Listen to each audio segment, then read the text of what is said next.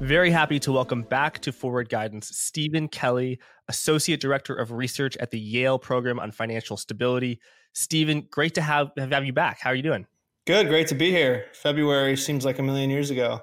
It really was a billion years ago. So, Stephen, we're recording July 11th, and we just have had a soft release of the new bank regulations, the bank capital standards. Federal Reserve Michael Barr, put out a speech where he described what the new capital requirements are going to be for the bank. So just in really broad strokes, could you describe what the new capital requirements are for banks and how effective do you think they might be in preventing the next Silicon Valley Bank failure? I think the important context here is Vice Chair Barr started this review basically when he came into office into the vice chair for supervision position in 2022. So there is some sort of pre-SVB, pre-March 2023 context to this.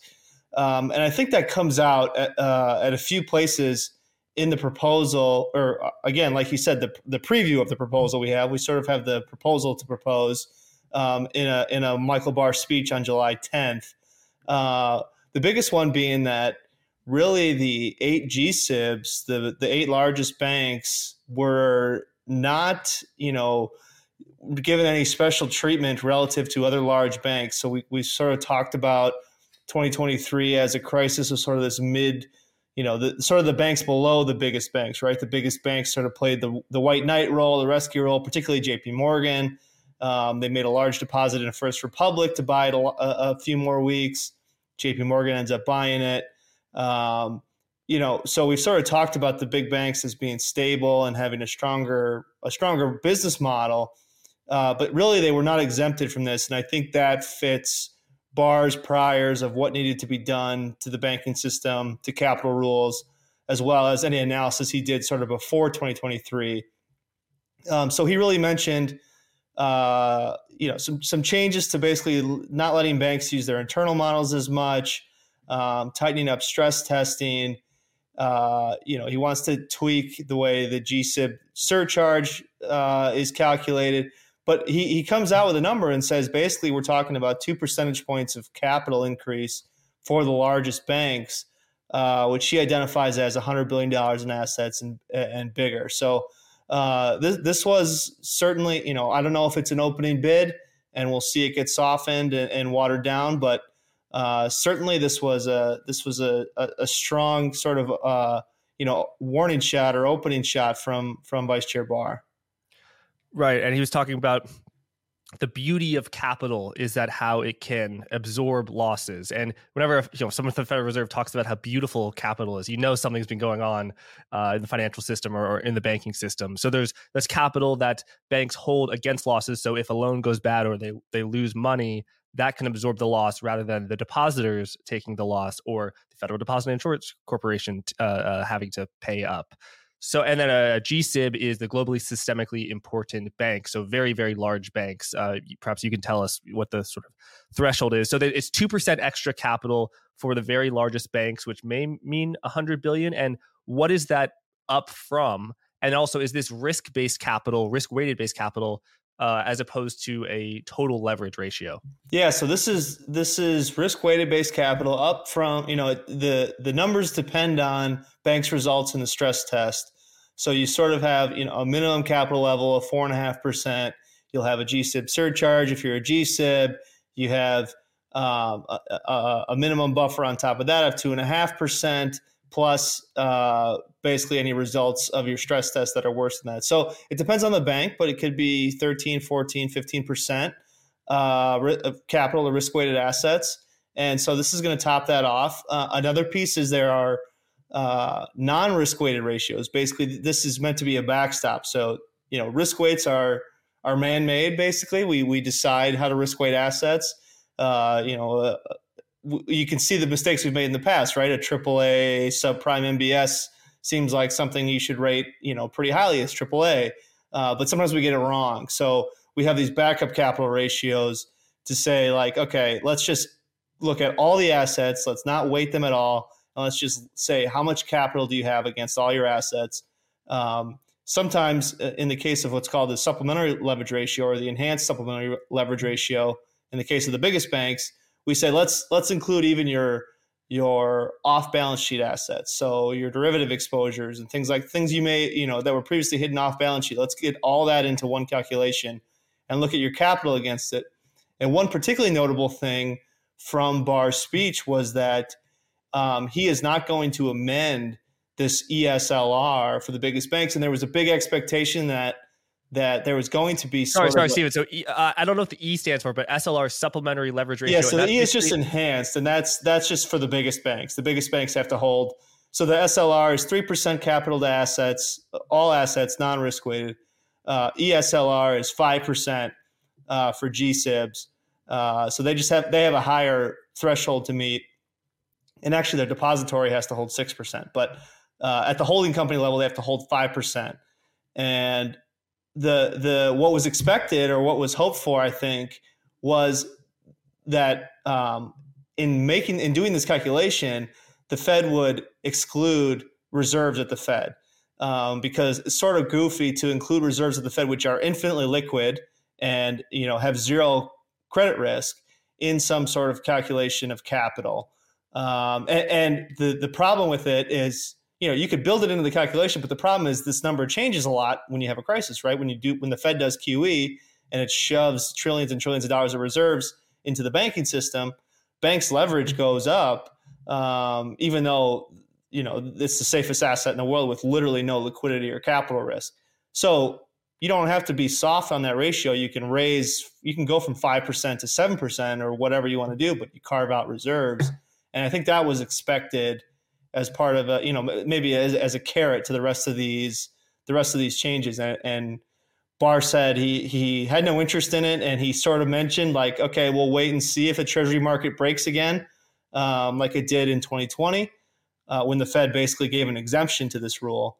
And he sort of said, all right, well, we'll keep watching the Treasury market, and if something happens, we'll reconsider, but I'm not going to make any changes. So he really came out tough.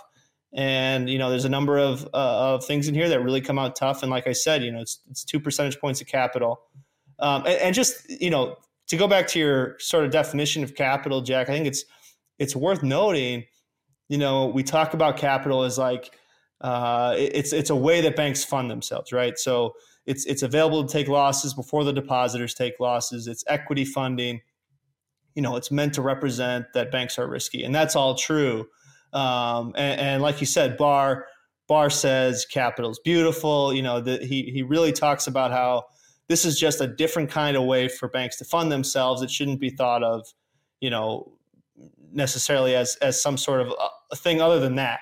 But the important thing to remember is, a couple things here. I mean, banks create deposits when they make loans, right? And when you make a loan overnight, you create a deposit. So if I take my deposit from one bank, if I take my deposit from JP Morgan and bring it over to Citigroup, I've just increased Citigroup's leverage, right? I mean, I gave them more deposits.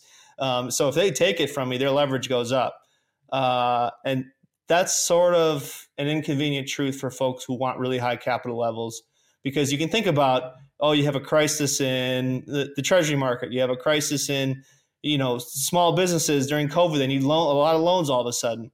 Well, when you issue those loans, you create the deposit on the liability side, and your leverage goes up. So it's really hard. You can't fund the marginal loan, the marginal intervention with capital. You can raise capital over time, and you can retain your earnings, and that all builds into your equity. But in the short term, it's important that capital is flexible, and capital is just a really scarce resource.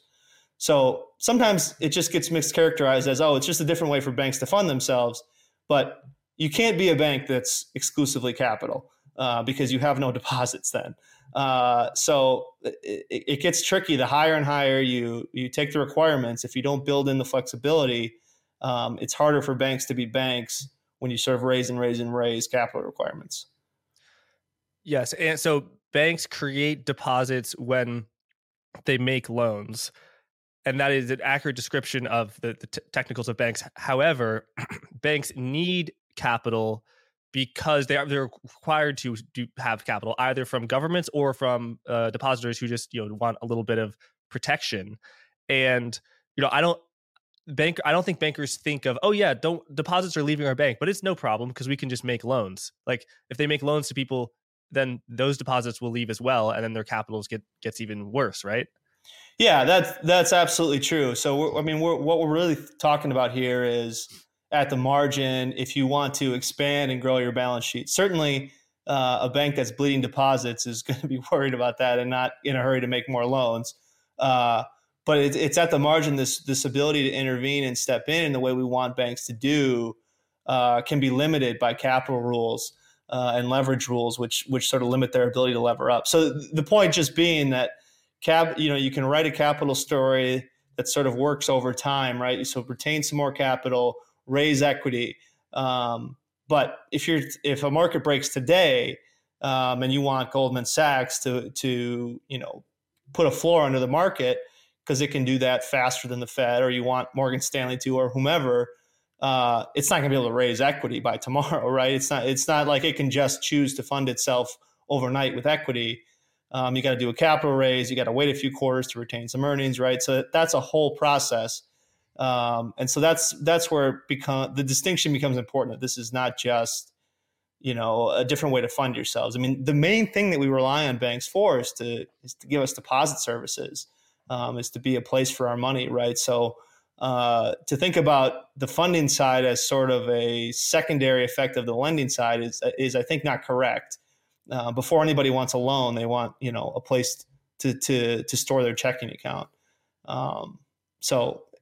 And that's what happens when the bank makes a loan, right? If they write you a mortgage, they create a checking account for you, put the money in it. So it's sort of the sequence of events sort of gets reversed sometimes. All right. So there are two types of capital requirements. One is risk-based, and the other is non-risk-based. So I think the main one, common equity tier one.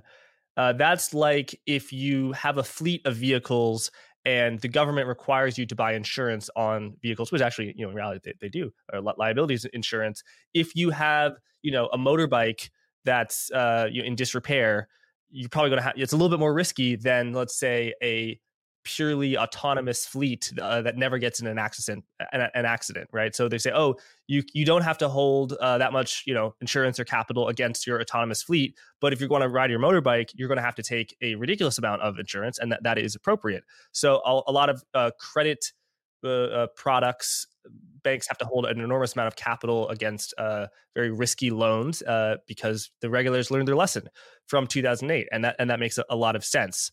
However, there are in the risk weighted model,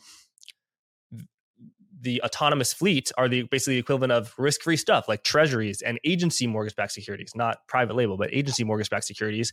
And I don't know if this is true, but I think that at the time it was accurate that the risk weighting for treasuries was literally 0%. And for agency mortgage-backed securities, I think it was 20%, which is quite low. And the last year, we've seen a lot of autonomous vehicle accidents. Let's put it that way, because interest rates went up from 0% to 5%, and if you had a 10-year Treasury, I don't know what you're down, 15% on an agency mortgage-backed security, you're down in some cases over 20%. So what is a quote risk-free security is not risk-free. Of course, very little credit risk, but there's interest rate risk, as everyone knows. So the first risk weighting did not require banks to hold a lot of capital, or in the case of treasuries, I think any capital against those assets. But then total leverage is like, ignore any risk weighting. We're just looking at the total leverage of the bank. And that's what the supplementary leverage ratio is. So they're not raising the supplementary leverage ratio. They are raising the risk weighting one. But are they changing the definitions of risk weighting? Or they say, hey, actually, maybe these autonomous vehicles, maybe we're seeing pileups on the interstate. Maybe it's time to actually require drivers to hold some insurance against this. Are they saying, hey, let's take it to 10% or 30% of capital, or no? So not on the autonomous vehicles. They're definitely they're having banks sort of reconsider and standardize in some cases how they're accounting for their specific assets, their trading assets and things like that, and having banks rely less on their own models. So to keep with your analogy, you have a Ferrari dealership and a Corvette dealership. Previously, the Fed was more willing to let the Corvette dealership say this is how risky a Corvette is, and the Ferrari dealership say this is how risky a Ferrari is. And Barr wants to come in and standardize that where it's really not modelable or not reliable models, anyways.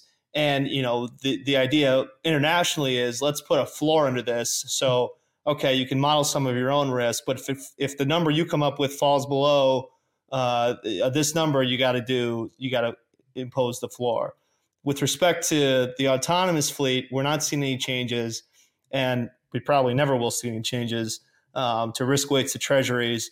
The system's sort of built around at least the idea that treasuries are safe. So that's part of why the debt ceiling standoff stuff makes us so uncomfortable, because it sort of threatens to reveal some truth that maybe we don't want to acknowledge, or that the whole system is built around not being true.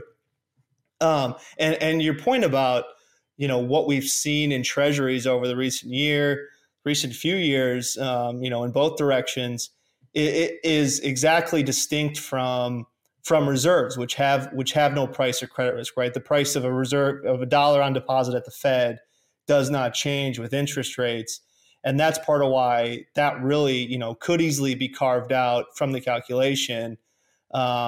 Some banks have argued that treasuries should be too. They said, look, we'll intervene. We'll support the treasury market a lot more if you don't count treasuries in even our non-risk weighted ratios. You guys are going to pay them back, right? So why are we even including this in our capital ratio? And Stephen, there was a time when treasury rating was literally zero sometime in 2020. Did they change it back to it's a low number but not zero anymore? No. The risk weight is zero. It was in 2020. It was exempted from the non-risk weight calculation, the SLR. Oh, okay. Yeah. Basically because the treasury market was going haywire during COVID, so it was exempted for a year. They said treasuries and reserves. That expired after a year. I think it's reasonable to reconsider reserves because of what I've been saying about them. But some banks have even pushed like, okay, keep treasuries exempt forever too.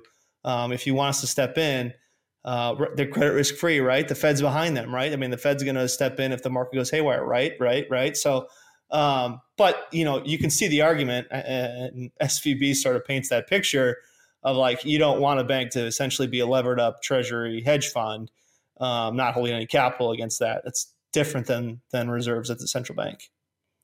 Got it. And in retrospect, holding a lot of treasuries and agency mortgage-backed securities with very little interest rate hedges, doing so is very risky at a period when interest rates go from 0% to 5%. But I guess, it only will be as bad again if interest rates go from 5% to 10%, which, in my personal opinion, doesn't seem super likely, at least over the next year. So they don't really make any changes on interest rate risk, right? And yeah, can you speak to how you perceive interest rate risk within the banking system, and perhaps what the recent rule changes suggest about how the Federal Reserve sees them? Yeah, so there's really not it's not really written into the capital rules to talk about interest rate risk. We can talk about hedging, and this has really gotten a lot of congressional furor because there's sort of this story about how SVB had some interest rate hedges in 2021, and they progressively dropped them over 2022. And so this has basically been characterized as a bet that interest rates were going to come down. The SVB was going to be able to cash in on basically some naked interest rate exposure. And of course, that didn't happen, right? Rates went higher and higher. Fed is still going higher, and SVB doesn't exist anymore. So that's true. It's also not really, to a first approximation, what affected SVB, nor is it a contrast with any banking competitors. So broadly speaking, hedging interest rate risk in the way we talk about it, like with literal hedges, is not a description, not really a true description of the banking system. We talk about SVB's hedges in 2021. They hedged 12% of their interest rate risk. That's 88% unhedged. And if you look at the banking system as a whole, particularly with respect to swaps. I mean, that's where most of the research has been done, because that's the one that leaves banks without liquidity risk. If you put on hedges in the futures market or elsewhere, you can really get pinched in the short term with collateral calls and things like that. Swaps, in theory, you've hedged your liquidity risk. But anyways, if you look at the data, banks aren't really hedging away their interest rate risk. In fact, banks are sort of where we rely on interest rate risk to live. That being said, we're talking about interest rate risk like it's talked about in textbooks, which is this idea that, okay, if you borrow short and lend long, you're exposed to some interest rate risk in the interim. So that's exactly banks, right? You have short-term deposits and you buy long-term assets. So if the yield goes up on your short-term borrowing, you get squeezed on your long-term assets, which don't change because they have a fixed interest rate. So that's true in like a hedge fundy sense. It's not really true of banks.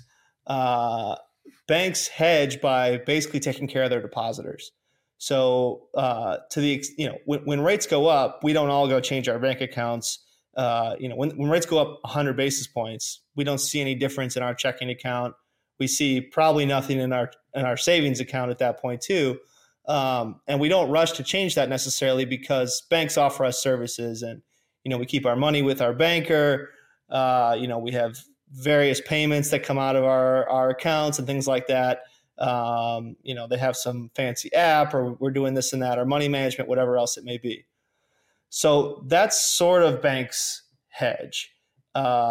If you maintain the deposit franchise, if you take care of your depositors, you don't get squeezed on that funding, and you're not paying out purely with interest rates, right? You part of the service you provide is non-monetary.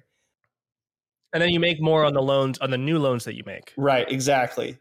Or you write out your fixed yield assets, and as they mature, you put more money, like you said, into new loans. And that's sort of the business of how banks hedge.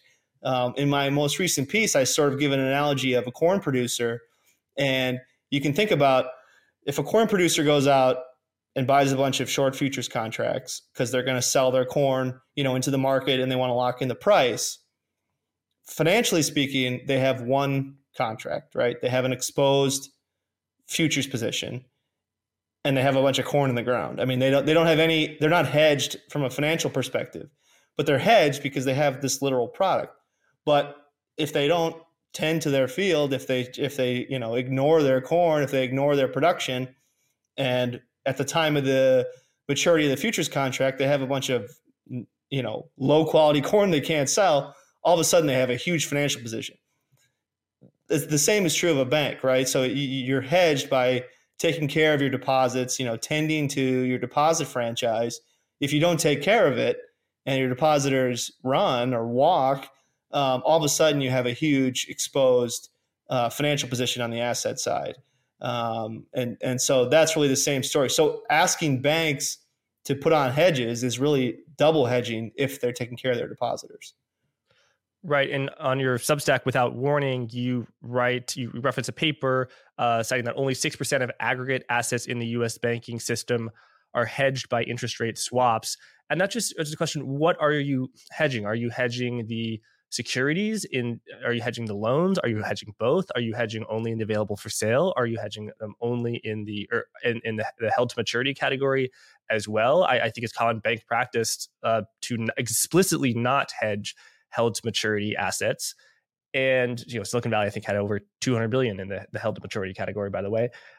And then it's so important that the notion that banks borrow short and lend long is not really true, because banks have the option to withdraw money from your bank on a callable CD, but you callable demand deposit, but you don't actually there are bank deposits right now that have been there for 50 years. So the weighted average life of banks is not one day. Just because it has the option of being one day does not mean it's one day. So if bank deposits stay at the bank and pay a very low amount, then the bank can have a natural hedge by, as you say, just earning the higher yields on the new loans that it makes. So the real hedge is based for banks is the assumption of like the weighted average deposit life, and then that in combination with the deposit beta, how much banks are going to have to increase deposit costs for every 100 basis points increase in rates for the risk-free rate of treasuries.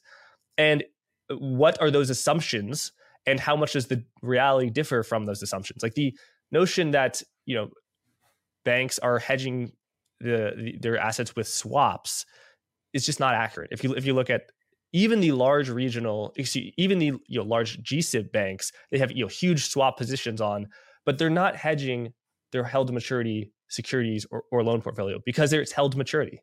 They don't do that at all. Is what I said reasonably accurate? Yeah, absolutely. And you can look at, like, take First Republic. Part of the story that's being told about First Republic is, look, they had this loan book and the yield is 3.7%, but they had to go to the FHLB, the Federal Home Loan Bank system. They had to go to the Fed and borrow at 5%. To the extent you lose depositors, you're going to market, you're going to the repo market, the Fed funds market, commercial paper market, and paying 5%. You can see you don't have a profitable bank at that point. But it was bought out by JP Morgan. JP Morgan is not paying more than 3.7% on its deposits. I mean, straight up. So that's the story of if you have a bank, like if First Republic didn't have a run, it has no solvency issue. Like its depositors were accepting, less than 1%. It was yielding 3.7%. That's a solid net interest margin.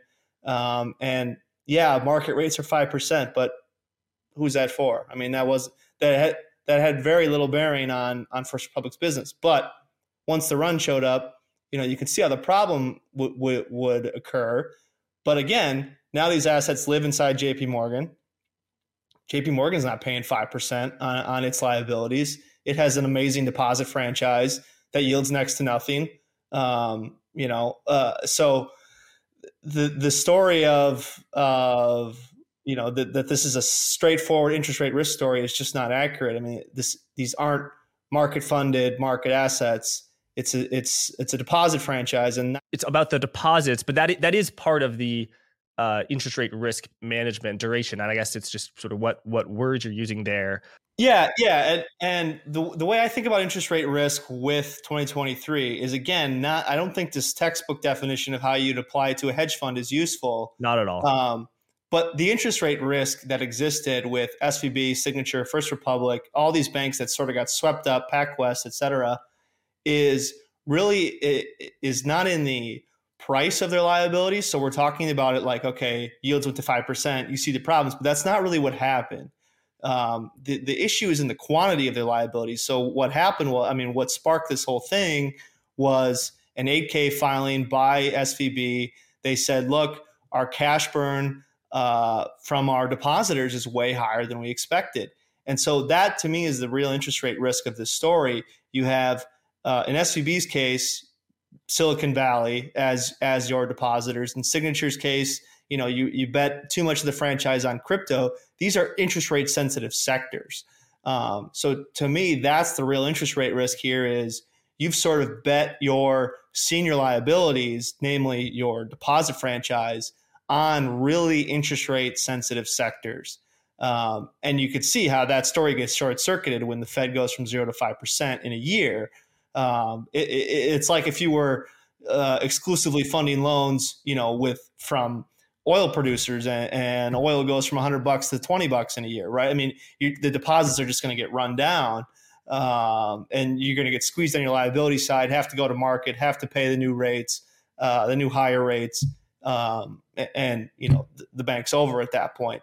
So to me, that's the real interest rate risk is in the clientele, in the industry focus, in the regional focus, in each of these cases.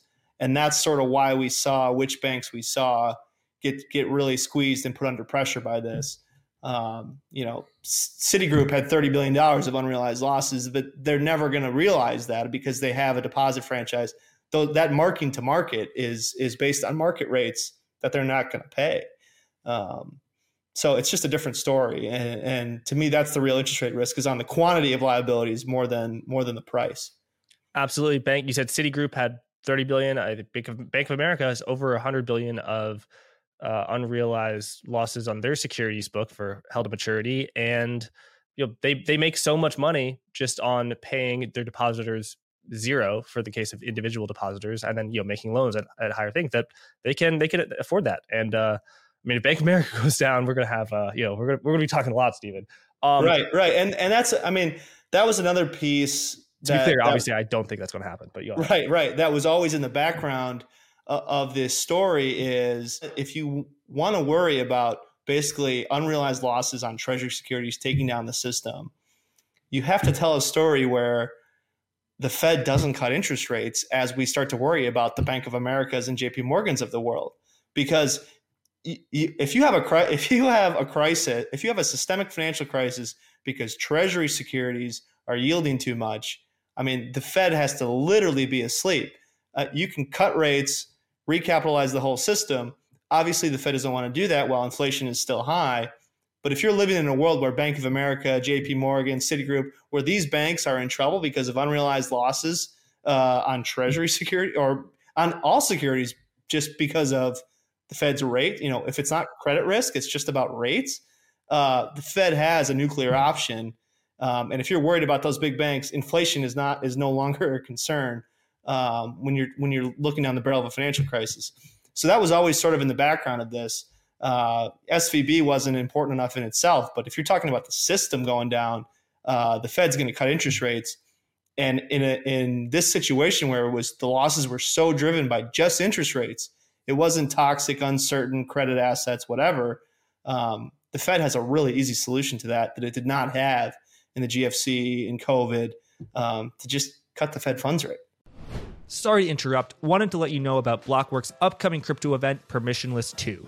This ultimate DeFi gathering will be taking place in Austin on the 11th to the 13th of September 2023. It will feature the very best discussions on ZK tech, rollups, account abstraction, MEV, and much, much more. All the big hitters in crypto are going to be there, so if you're into crypto, you need to be there too. To get a 20% discount to a full 3-day pass to Permissionless 2, click the link in the description and use code GUIDANCE20. That's GUIDANCE20. Thanks, let's get back to the episode.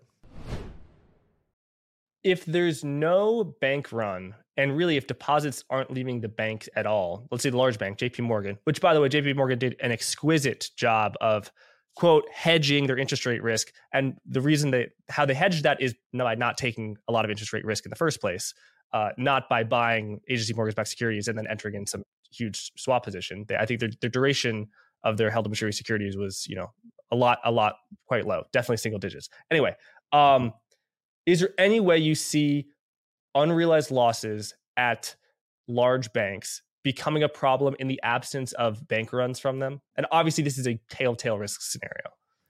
Yeah, I really don't. And, I think it's important to remember, too, that really it wasn't a problem for the banks that failed until we saw this deposit attrition. So, I've sort of been yelling till I'm blue in the face that the story that it's unrealized bond losses that set off SVB is just not true. It's a classic thing that happens in bank crises where you have a crisis and you go back and look at the balance sheet and you go, what went wrong? And if that's not what happened in real time, that's not what you can do ex post. And the reason I say that is SVB was reporting these bond losses very publicly for quarters and quarters, and the loss was actually falling. How is the loss falling? So between the loss on their bond portfolio peaked in Q3 of 2022, and it was actually lower in Q4 of 2022, which they reported in February of this year. And after that, their stock traded at $280 for weeks and weeks. So the idea there is like, okay, in theory, well, not in theory, equity investors have for sure read the 10K. They're valuing this bank at $280 a share. And it's not until SVB goes out secretly and says, look, we need to raise capital. We need to sell these assets. We're getting way bigger runoff on the deposit side than we've expected, than we've previously forecast. That suddenly, there's a problem in nobody wants to recapitalize the business at that point. stock price goes to zero. That's an important part of the story is, can you recapitalize the business? So we can talk about losses at Bank of America, for instance. Let's say the losses at Bank of America were even bigger. Let's say they were the exact size of their equity, which is roughly, what the situation at SVB. Someone's going to come along and capitalize Bank of America, right? That's a great business. They'll get some capital from Warren Buffett or from somebody who wants to come along and equitize the business. This would be very bad for the stock price. I mean, I think it's what happened to Citigroup in 2008, 2009.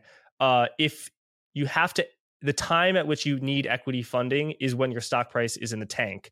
And sure. So you really don't have a lot of control. So very bad for stockholders, but you're reminding you of your title. You're at the Yale Financial Program for Financial Stability. You're thinking about still financial stability, not equity investors in stocks. Right. So yeah, that's exactly right, Jack. I mean, the 2008 story, I mean, Warren Buffett comes along and makes an investment in Goldman. And yeah, like stockholders are not making out great at that time, but the business survives. And, that's a huge endorsement. And you can look at the same story with Credit Suisse, right?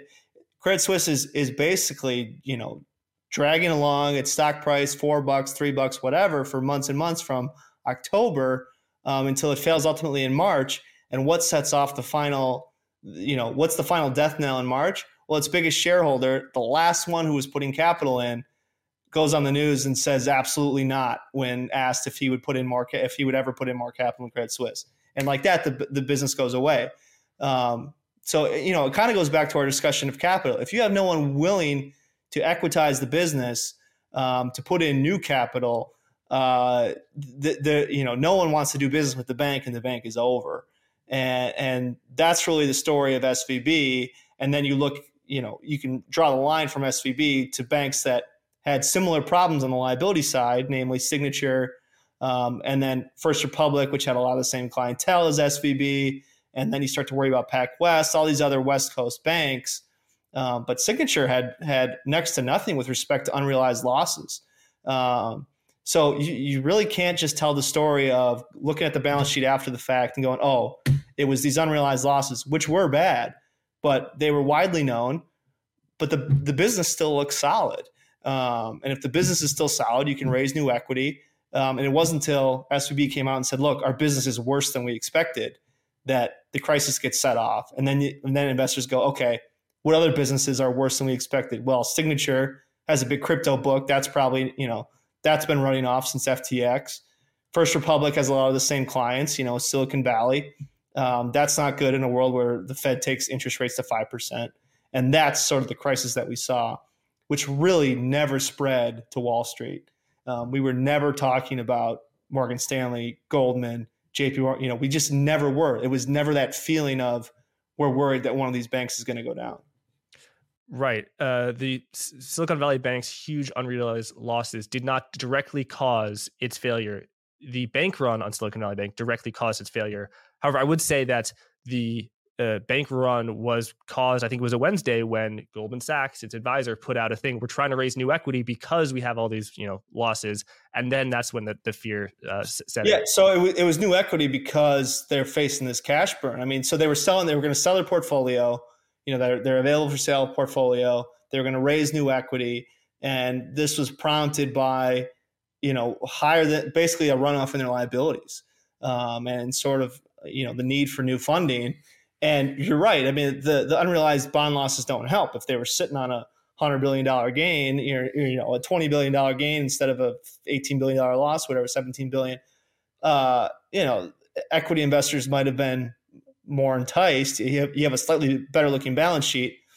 But again, it's, do you want to be the marginal equity investor in a bank that's, exclusively banking Silicon Valley in a world where Fed is taking interest rates to 6%, cash is running down, the payoff in this bank, sort of the cash inflows to this bank are based on new rounds of venture funding. And not all, but a lot of the companies who are venture funded, because they're early companies, are not profitable companies. So they have a natural burn rate. So the money is going down unless there are new inflows, which inflows were very hard to come by. Right. I mean, they're dependent on the equity market. I mean, this is venture equity, and new inflows were based on, equity investors putting in new money. And, if you tie the health of a bank's deposits to the equity market, you can see how they're the first to go when rates start moving up, right? I mean, yeah. I know they had sold a lot of their available for sale securities at a loss. I may speculate now, and I can go up and check that they did that to raise cash so that they could, replace their cash. But as they sold that at a loss, they realized those losses, so that was damaged their capital, which maybe that's why. But Steve, so that's a great transition to this new potential regulation. I think for banks 100 billion and above, it would require them to include available for sale losses in capital, not held to maturity, interestingly, but available for sale in losses. And my question for you is, isn't it really all about the deposits? I mean, you said, let's say that Bank of America's equity was entirely wiped out by the unrealized losses on their securities books. The reality is that it would be wiped out in reality, but in accounting land, held to maturity doesn't matter at all, right? Isn't it true that even for the largest banks, the GSIBs, held to maturity losses don't matter for bank capital? And that's why Silicon Valley Bank could put out a chart saying that, their capital ratio, and it's in the Fed Bar's report, which I think came out in May, well at the end of the report, and we could put it on screen, that they were in compliance with capital laws. You're exactly right, Jack. I mean, the way we do capital ratios now is really like we were discussing before. It's how much capital do you have against risk-weighted assets or assets in general. It's not let's think about your business model and is it sustainable in this environment, or let's think about your governance. If we want to talk about Credit Suisse, like problem after problem after problem in the headlines. Does that force the bank to raise more capital? No, its capital ratios look great. Its liquidity ratios look great. Its capital ratios were more or less identical to UBS's. I mean, that should tell you how not fully informative these capital ratios are. And it really can't be fully offset with the accounting.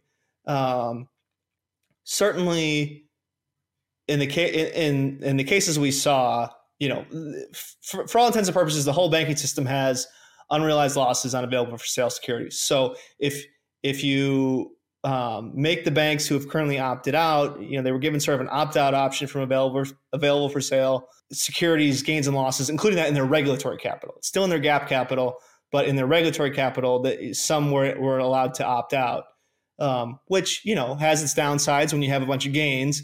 Because you don't get to include it in your capital, but it has its upsides when you have a bunch of losses because you don't have to include those losses in your capital. So certainly, if we said you have to include that, that makes the banking system, better capitalized at the margin. And yeah, we can. There's been a lot of discussion now too of, well, let's include held to maturity securities and let's make them hold regulatory capital against that. And so, I mean, there's two things. Like you said, held to maturity capital is not even included in GAAP accounting. Those gains and losses, the unrealized losses are not even included in GAAP accounting. Banks can totally ignore them. So you go, fine, but why? Because you look at a crisis and you look at SVB's case and you go, how the heck are they allowed to just exclude, $17 billion from their capital? Like, what an accounting fiction, right? But it goes back to that discussion we had before of, let's say you're Citigroup. Why should you have to include those unrealized losses, which are based on marking your assets to essentially the treasury yield curve, marking them to 5% yields when you're paying 1%? Shouldn't you have to mark them to your deposit curve or not at all?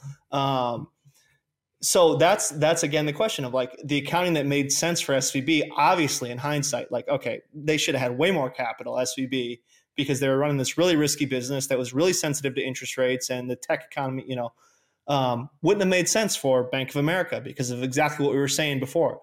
They're still paying zero. Why should they have to mark their assets to 5% and include that all in their capital? Do we really want Bank of America to go out and raise, $10 billion, $20 billion in more capital just because of accounting losses? Well, Stephen, they could include the losses on the unrealized securities in the held to maturity portfolio, but then also book a gain on the spread between their deposit costs and the risk-free rate. In other words, you know what I'm saying? Like with the fact that their net interest income increases, they could say, oh, actually our equity is worth more, or we were booking this gain because we're making so much money in the future. Yeah, so it becomes a question of how do you mark the assets to market? Because right now we go, okay, you have an observable treasury price. So let's say you're Bank of America, you have some treasury, you have a 20% loss. That's observable on the Bloomberg screen, and that's what you have to report. So yes, we're saying here, like, okay, but really they're not paying, they're not paying the 5%. So that's what's gets so wonky about this is if you want them to mark their assets to market, the marking really comes from assuming a 5% yield. I mean, that's what's baked into the $100 treasury that's paying it, that's cost $80 is an assumed cost of funds over time. And what we're saying here now is banks don't really have that assumed cost. So it makes sense to not force banks to raise capital to support a bunch of held to maturity assets. So it comes back to, again, something that certainly can be done is they can do better about what's exactly held to maturity and what's not. So you can look back, and the CEO of SVB was literally in the Financial Times in like February. So before they were, really in trouble, saying, oh, we're not worried about our unrealized losses, and we have all these held to maturity securities that we can repo if we need to. And okay, it's like, is that really held to maturity if you have to take them to market and borrow against them, which again would be at that 5% rate? You're sort of realizing that interest rate risk. If you're running out of deposits and having to go borrow against them at the Fed, is that really held to maturity? I mean, technically you're holding them, but you're getting squeezed on your interest rates. So we can probably do better at those classifications.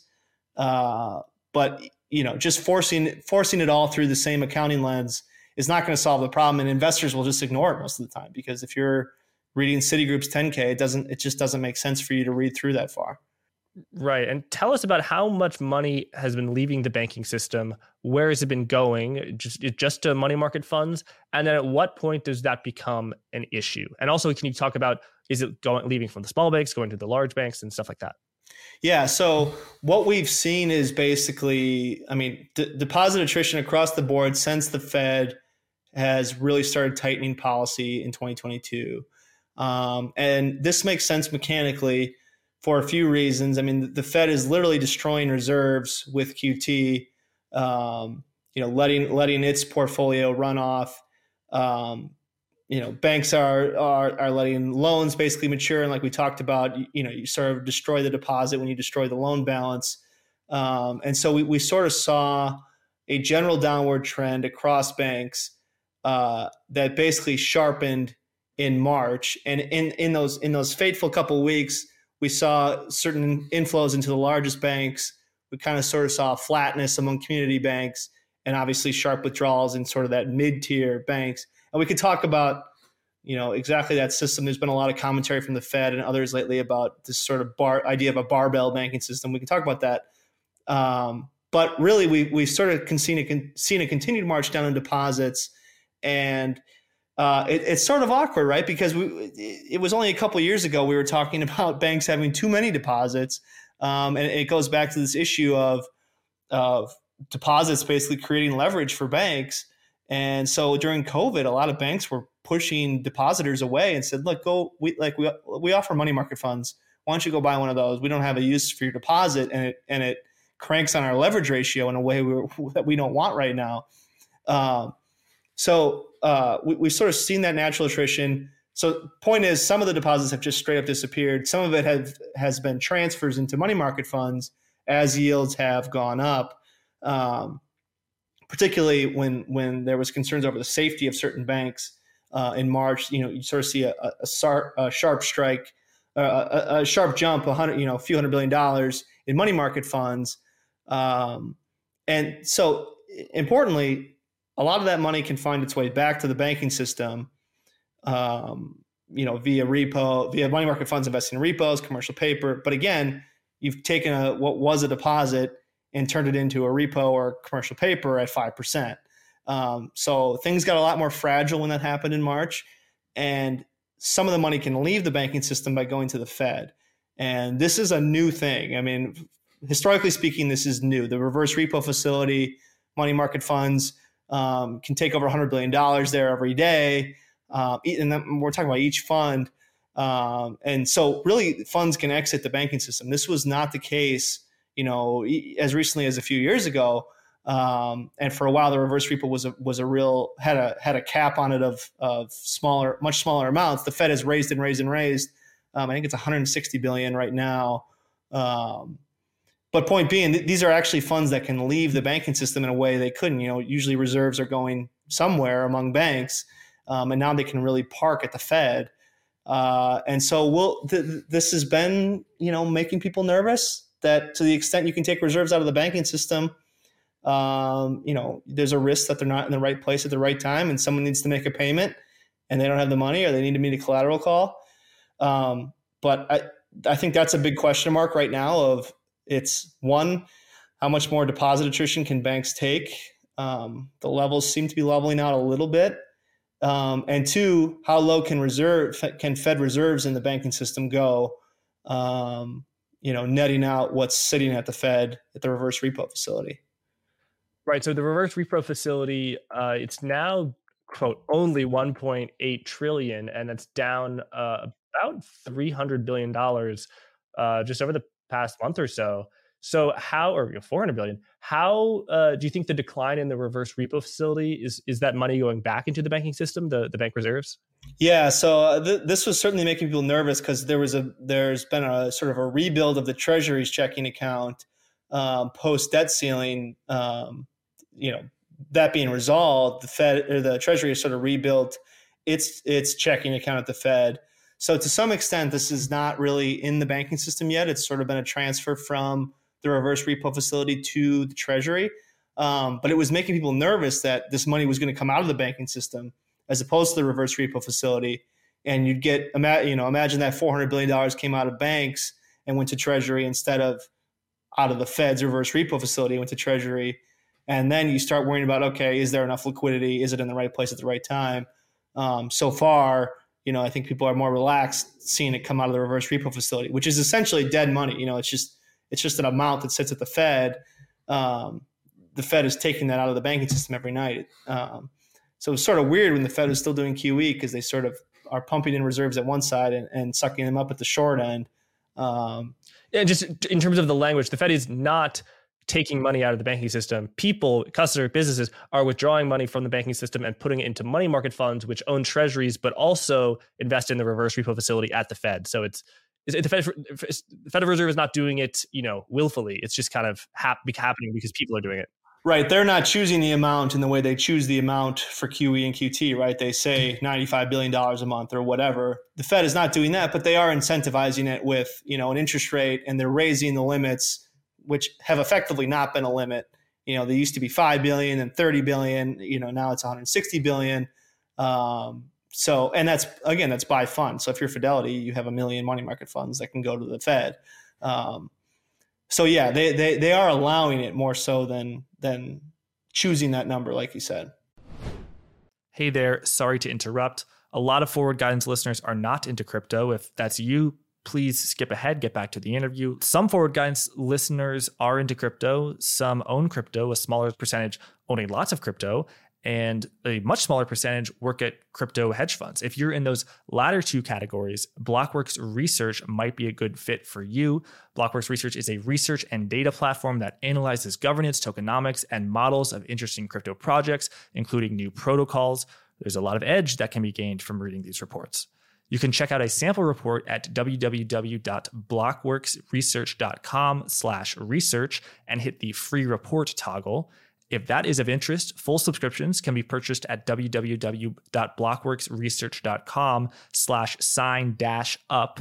You can also get 10% off using the discount code guidance10. Thanks, and let's get back to the interview. Stephen, if we could zoom out, how would you assess the health of the U.S. banking system? I mean, what are the odds that another Silicon Valley Bank thing happens? What are the odds that this is a horrible cascade of really nasty insolvencies? And what are the odds that nothing really bad happens at all? Maybe a few minor bank failures, but it's all clear. Yeah, I would say, First principles are things are stable now, but more fragile than in February. And part of it goes back to, banks are paying up a little bit for deposits. They've lost a little bit more on the deposit side. They're using more market-based funding, et cetera, et cetera. And there's questions about the economy. I mean, that's another thing that really holds the banking system up is the economy has still been really strong, really low unemployment. Low credit losses. Right. So as that sort of softens, there's a lot of concern now over commercial real estate. And we can think about how that works its way through the banking system, but that's sort of the starting place of where we are. I would say the most likely risk, again, this is not like base case, but most likely risk is really sort of more in this credit crunchy space of, we're going to have smaller banks that really do get squeezed on interest rates, and maybe close, maybe we see more bank closures sort of at the small end and, less access to credit at the margin. We see commercial real estate really squeeze some banks. And to me, the risk here is really more of a monetary policy issue. Like it's hard to solve that with a financial stability intervention. With a rent, the way the Fed goes into the corporate bond market or something is different than how it could sort of solve a commercial real estate sort of slow burn, right? So to me, that's sort of the main risk. But again, there's just not that line of contagion to the core of the system. And, this is another thing that's gotten a lot of airtime post-March, basically, is we have a lot of banks in the U.S., and it's not clear we need all of them. Almost 5,000 banks, almost 5,000 credit unions. If we lose some, it's not clear that writes the crisis story. So again, we continue to see really no line of contagion to the core of the system, which I think is most important. But yeah, we could see more closures of small banks, in the interim. And of course, something can always blow up that we don't see. Somebody can always file an emergency 8K or whatever.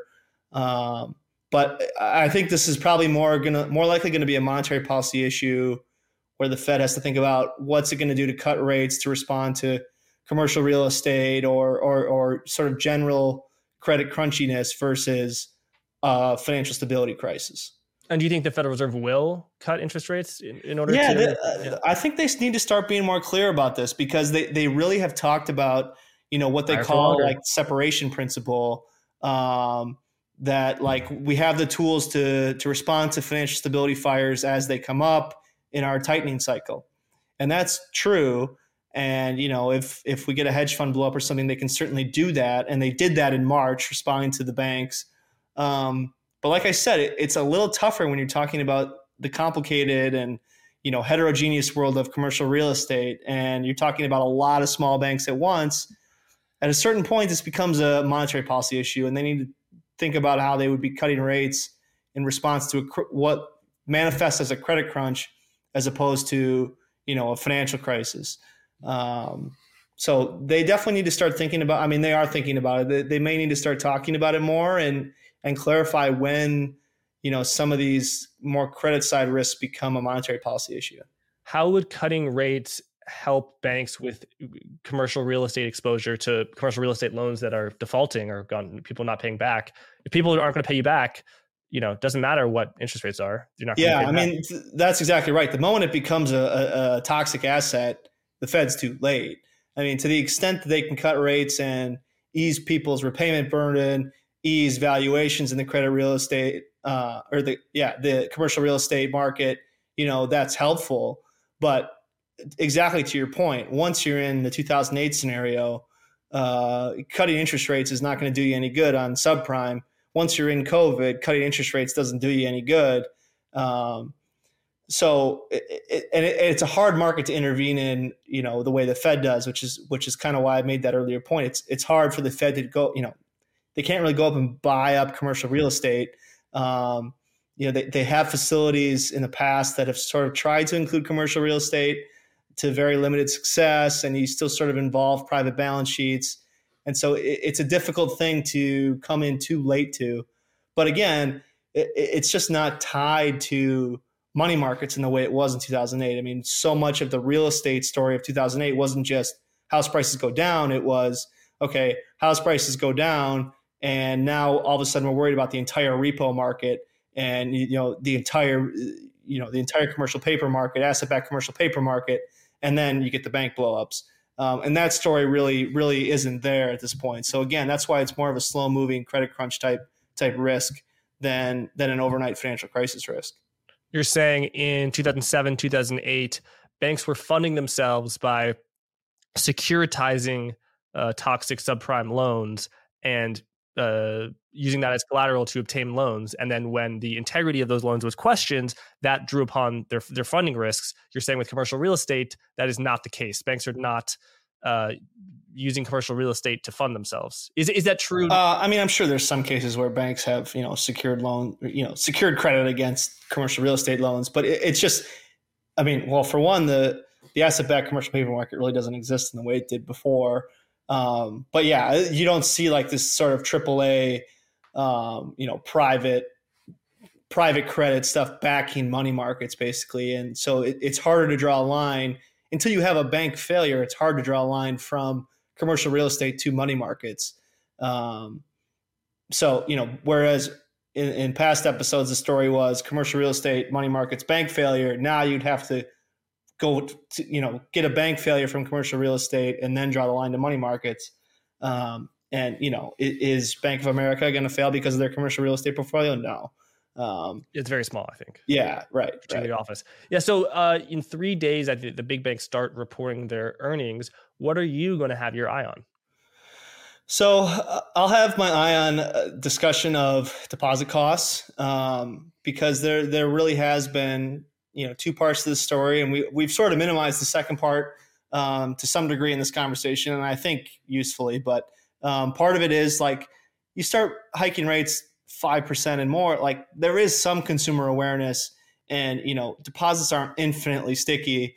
Like you said, if rates go to 10%, that deposit franchise is even harder to maintain. You have to have good enough, like if you want to keep rates at zero, which deposits don't need to, but you've got to have 10 percentage points worth of good service on your deposits. I mean, that is really good service. That's more than a free toaster when you open the account, right? So, there is sort of a second phase to this crisis, which is, increased awareness among depositors of higher rate options. And so I'll be watching, for banks to really talk about that, as well as any color we can get on mergers and how strong the appetite is, particularly among GSIBs and what they're hearing on mergers, because mergers are really stabilizing during financial instability, but they're also really unpopular because the big banks get bigger. And so there's sort of been mixed signals out of DC, and I'm sure analysts will be asking the CEOs on the calls, what do you like out there? Are you looking at possible acquisitions? And I'll be interested to hear responses to that. So real quick, two things I don't think we've mentioned yet, or only briefly, is that this will also require some banks to issue more long-term debt that can absorb losses and reduce the cost of the FDIC in potential bank failures. And then also they talk about the Basel III Endgame. So what is the Basel III Endgame? So Basel III Endgame is really a continuation of Basel III, which was like the post-2008 international accord basically for bank regulation. So they're calling it Basel III Endgame because pieces of it still have not been implemented. Internationally, the details were worked out in like 2017. So, you can build in a couple legs there. But this is really, again, goes back to some of that stuff I said earlier about, standardization and how banks are allowed to use model risk. When it comes to this issuance of long-term debt, this is something that the bank regulators in the U.S. have the current crop has been interested in.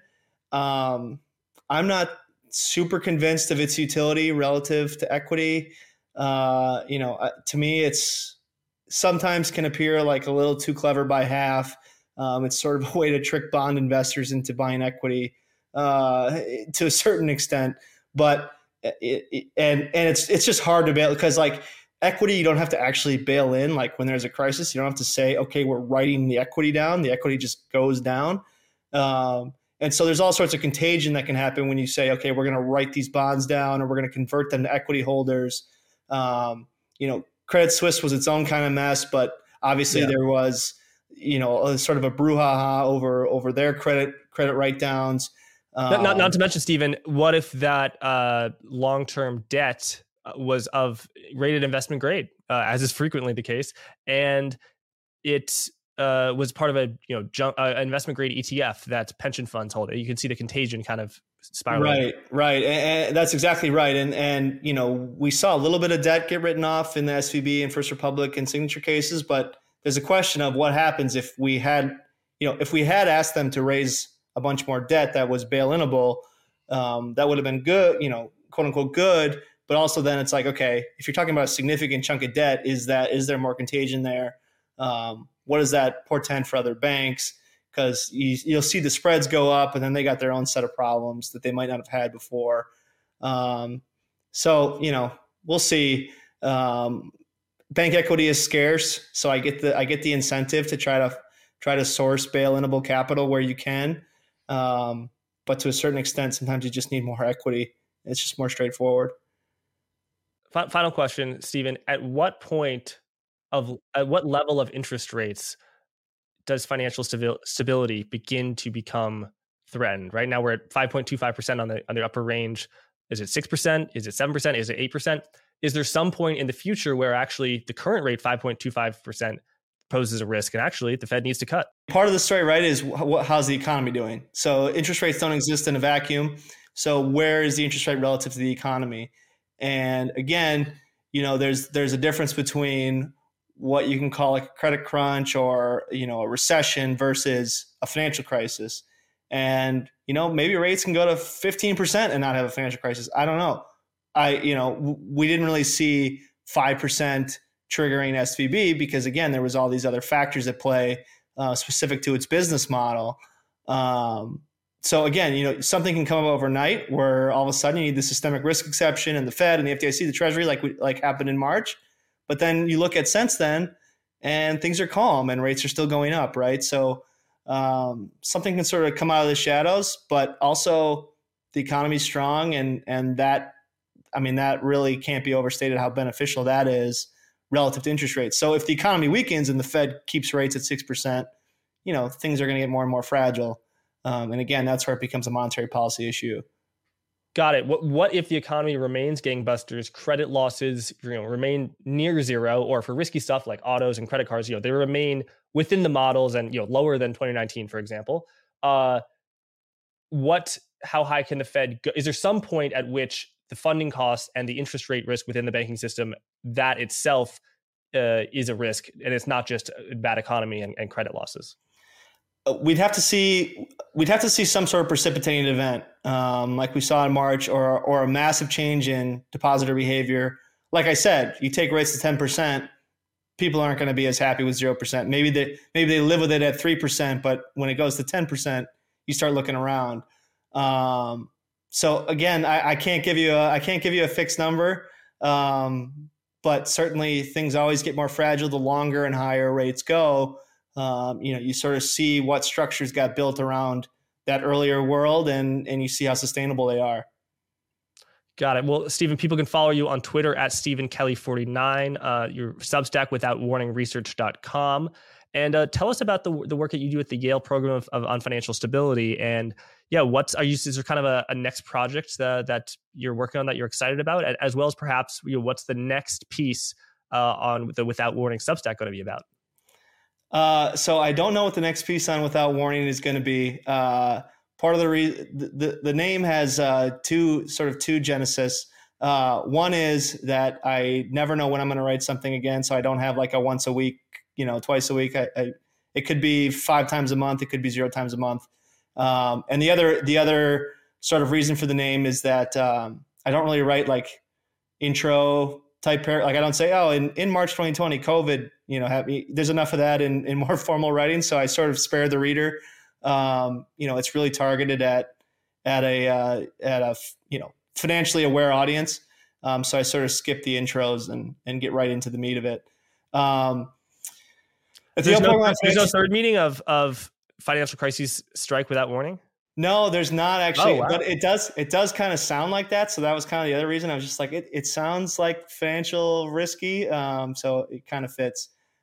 There's also a few hip hop references, and I'm a big fan, so that it sort of fits in there too.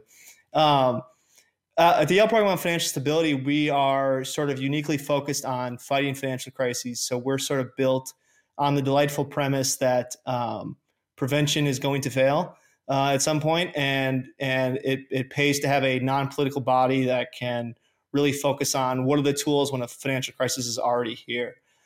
So we have something called the New Badge Project, which is our main output, named for Walter Badgett, who has the original Badgett's dictum, lend freely at a penalty rate against good collateral. And that's a great story, and it's still accurate, but it doesn't really tell you how to end a crisis. And it's rarely enough. As we saw, just recently with Credit Suisse, you could put $200 billion in the window and you still sort of bleed clients and funding. So we have an online platform of historical interventions and what worked and what didn't. That's sort of our main, public output. We have a huge database of financial crisis resources, past interviews we've done. And so we're always working on that. We're doing a lot of stuff, policy stuff on 2023 these days. And so, we're trying to, really make sure we're ready and hopefully can avoid this systemic risk exception next time around, and focus on how we fight these things when they show up without warning, I guess. There we go. Stephen, thanks so much for joining us, sharing your insights, and thanks everyone for watching. Forward Guidance, the program you just enjoyed, hopefully, can be viewed on YouTube at Blockworks Macro or heard as a podcast on Apple Podcast and Spotify. Episodes are typically released on Apple and Spotify a few hours before they air on YouTube. Please leave a review on Apple Podcast if you feel so inclined. Also, you can get 10% off to Permissionless 2023 and Blockworks Research using code GUIDANCE10. Thanks again, and be well.